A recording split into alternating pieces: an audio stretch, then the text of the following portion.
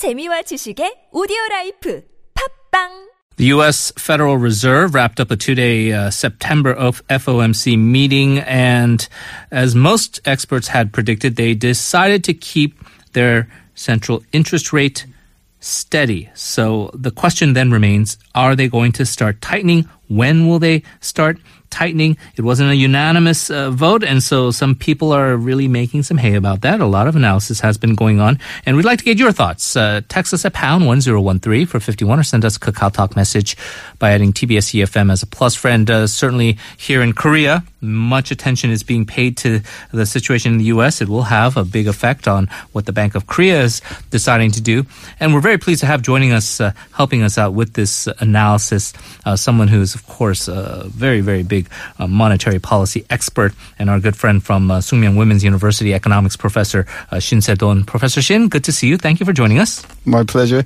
So they kept the rate steady, not a surprise. There were some dissenters, 3 dissenters, which is actually considered to be the most since a couple years ago in 2014. Is there some kind of a big split in the central bank? Well, it was quite surprising in the sense that right before the meeting, there has been many people in the market who believes that at least 5 of 10 members of FOMC are pretty much hawkish in the sense that they favor tightening the rate hike this time. But, the Janet Yellen mentioned that there are 3 dissenters, and there has been, I think, pretty harsh, discussions within the meeting. But 3 member means, that is for the first time in recent years. There are so many dissenters in FOMC meetings. So it is, I think, natural for many who believe that the rate will not be changed this time. But right before the moment, I think there has been a lot of talks. There's a 50-50 chance of rate hike. In that respect, I think it's a little surprise. Now, you're not a governor of the Federal Reserve, but if you could channel their thoughts, what do you think is the main rationale that they did decide not to go for a hike this month? Well, according to what Chairman Janet Yellen mentioned, real economy seems to be pretty good.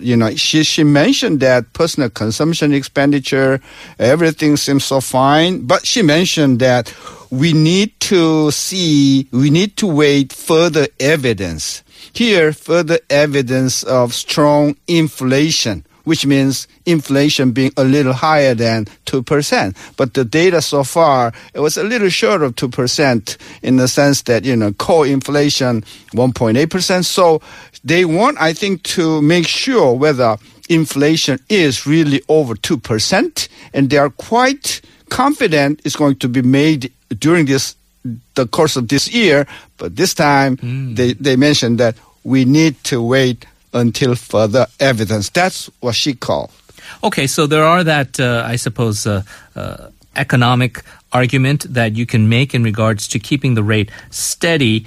Politically speaking, the Federal Reserve or most central banks don't want to be seen as being too political or influencing an election. And this is a very important election. I think we can all agree. And if you make a drastic decision that could affect the economy, which could affect the elections, that's something that they definitely don't want the responsibility. Do you think political consideration, the election is in November, that is a factor as well? Well, the presidential candidate, Mr. Trump, criticized very hard about not very active, in interest rate hike on the part of FMC. And Chairman, rebutted that right after the meeting.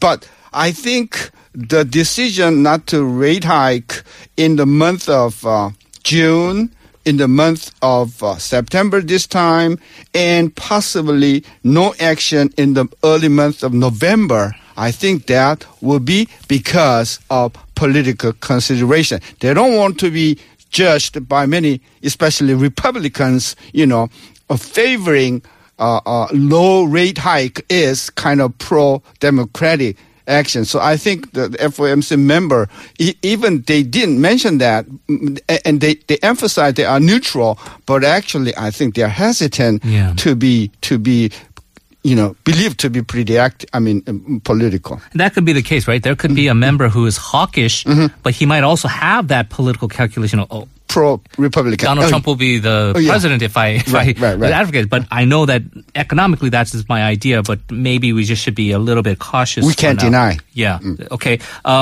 That being said, and you mentioned reporting about how there are maybe 5 hawkish members on this Federal Reserve Board, but as a scholar, the very strong academic backgrounds of guys like Greenspan or Bernanke, and going up to Yellen. I know that Larry Summers was, of course, someone that was bandied about, but there was this back at that time, there was this talk about, there's that dove with the interest rates with QE, and then there's that hawk, Yellen with the QE. Do you think overall, though, the Federal Reserve has taken a more hawkish tone in the last few months? Interesting thing is, FOMC is currently composed of 10 members, and the 5 members are board of governors, which are appointed by the president, and 5 members are presidents of local federal banks. And those local federal bank presidents are pretty hawkish, and the board of governor members,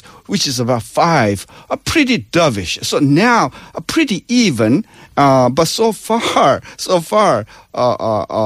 the decision has been no change in the rate, but I think they've been waiting too much, and the financial industries in the United States is ailing very much because of too low interest rate makes insurance insurance industry very poor, and the pension industry having very poor record, and even commercial banks are having very bad results, and there have been pressure from the industries to raise the interest rate. That's why most of the presidents of the Federal Reserve Bank are pretty hawkish.